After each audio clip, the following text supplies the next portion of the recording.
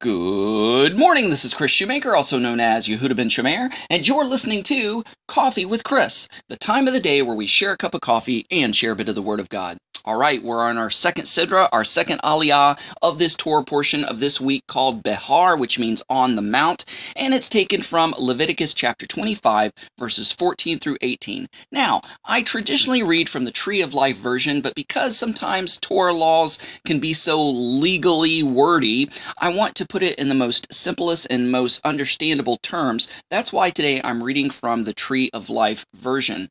So, we are talking about business transactions in regards to the sabbatical years and the year of Jubilee. And so it reads in verse 14, when you make an agreement with your neighbor to buy or sell property, you must not take advantage of each other. When you buy land from your neighbor, the price you must pay must be based on the number of years since the last Jubilee.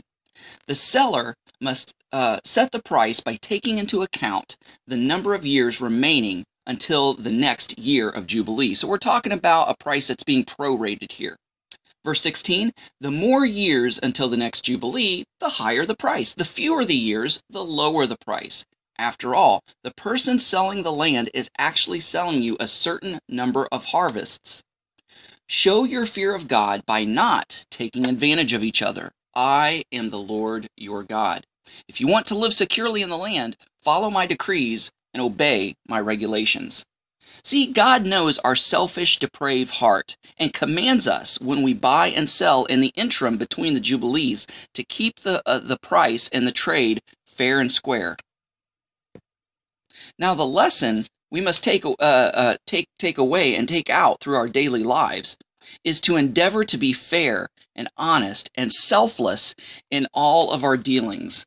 Now, you've always heard the saying, take care of number one, right? And look out for number one. And the three most important people are me, myself, and I.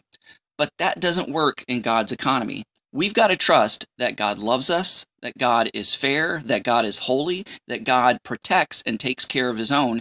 And we shouldn't be looking for angles in order to get the greatest monetary financial advantage over someone else.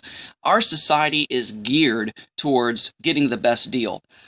We've kind of made a game out of buying and selling, and you see this especially in car lots when people haggle over prices, and the seller's trying to get a commission and the buyer's trying to get the best deal and not get his shirt ripped off him. And so we play this game, and there's a lot of deception, a lot of manipulation, a lot of lies, and a lot of half-truths. And one of the commandments that's stated over and over and over and over in the Word of God is that God detests, he abhors, he despises false weights and measures. In other words, he absolutely hates crooked business dealings. He wants business dealings to be honest and fair, and that's one way we can show that we're a believer in Messiah Yeshua, is being totally honest and totally upfront when we buy and sell. You're like, well, I'm not a buyer, I'm not a seller necessarily.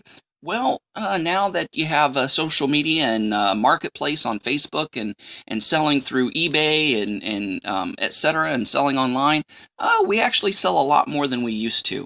And we have to be upfront and honest with the condition of the product as well as the price that we're asking. And so the Lord says, fear me more than you fear getting cheated by the other guy. Fear me more than you fear anybody or anything else. And be honest, because that is one of the quiet, small ways that we can be a good witness as a believer in Messiah Yeshua, is being upfront and being transparent and being honest in all of our business dealings.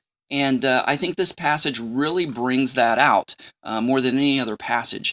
So guys, thanks so much for listening. Go out there and have a great day. Shalom and God bless.